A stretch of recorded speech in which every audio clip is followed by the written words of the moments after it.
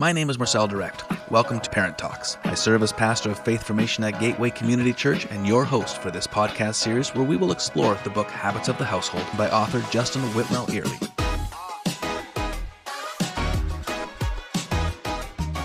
All right, we have just a special little bonus episode here. The book ends with an epilogue, and we just wanted to just share a few things that come from that. So you can be blessed by that as well. So I'm just going to open it up to the panel to share their highlights from the epilogue. There's some charts back there, just a few other little practical things that perhaps you can work on as a family. So I'm just going to leave it to the panel to share just a few moments, their highlights on the epilogue, just as a special bonus to the whole series. So who would like to begin? I'll begin. We took a look at the epilogue, Nathan and I, and there is a family age chart that he does, and we decided to sit down and do it. I think at the very back of the book, at the very back of the book on page 219, he has a chart, and I think online on his website you can print it off as well.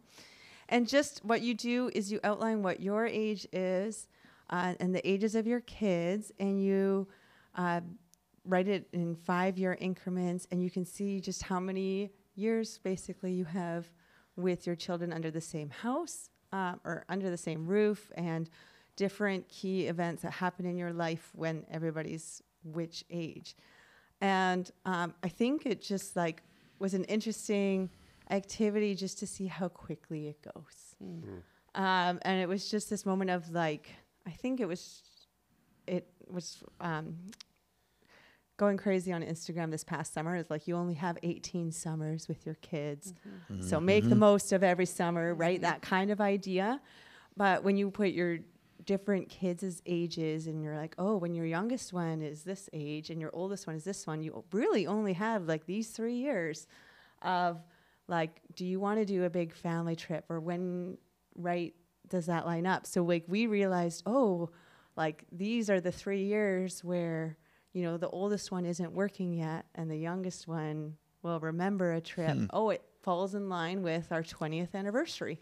Okay, let's keep that in mind, right? And so kind of family planning a little bit, but just understanding one will be working then, or this is when our parents are going to be celebrating this anniversary, Lord willing, so we would like to be there that summer, or right, just really future planning.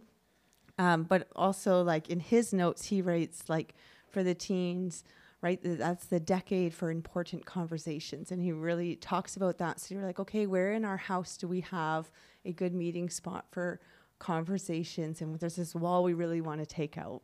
And we go, well, if we want to be intentional with conversations, let's try and aim to have that wall out to make that space bigger by that time, right? So just kind of thinking about the ages of your kids in the future. That was a very helpful activity.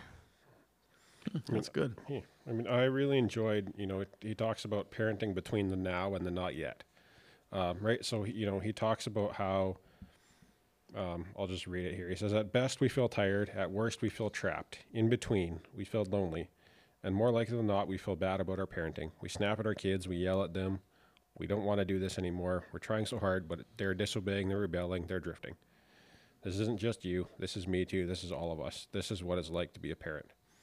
And then he says, but one of the things you must know about the now is this. The fact that your discontentment is a sign that you were meant for something else. We wish for a different world, because we were made for a different world. And then he says, we know that life is more than surviving. We long for something else, even when we're not sure what it is. We long for a love we've never had, but somehow sense is possible. We long for the not yet. And so this idea that we're parenting in a broken world, and that's pointing us to something greater. I like how he kind of puts that in the epilogue here, just to sort of wrap the whole book up. That's good. I like in the second last page, he talks about how God uses our habits. It's ultimately not us doing any of it. It's God, and he uses our habits, and so our actions matter. But then he says the final role of a parent is just to be someone who keeps looking to Jesus. And as you do that, your children will be looking at you. And then you just point up and smile, saying, see, there's the Father who loves us. Let's both become like him. And I think, to me, that sums it up. We can make all the plans we want, and they matter. And we can do all these habits, and they matter. But in the end, that's the overarching theme that I want to remember. That just keep looking to Jesus. It's not us controlling it. It's him. So That is a great way to end. Yes. Let's just keep looking to Jesus. He is in control. So let's wrap it up there, team. Thank you for listening to our podcast for ways to develop habits in our home that will allow our children to experience Jesus. This is a 10-week study with new episodes coming out every Monday. For further study, we have many additional resources on our website for you as parents as well as for your children. Also, a place for you to send in your prayer requests. The 412 Ministry team would be honored to pray for you and your family. For these resources and more, go to gatewaycoc.org/Parent Talks. Thank you to Monica, Dan, and Sheena for your insights, and to our producer, Jaden.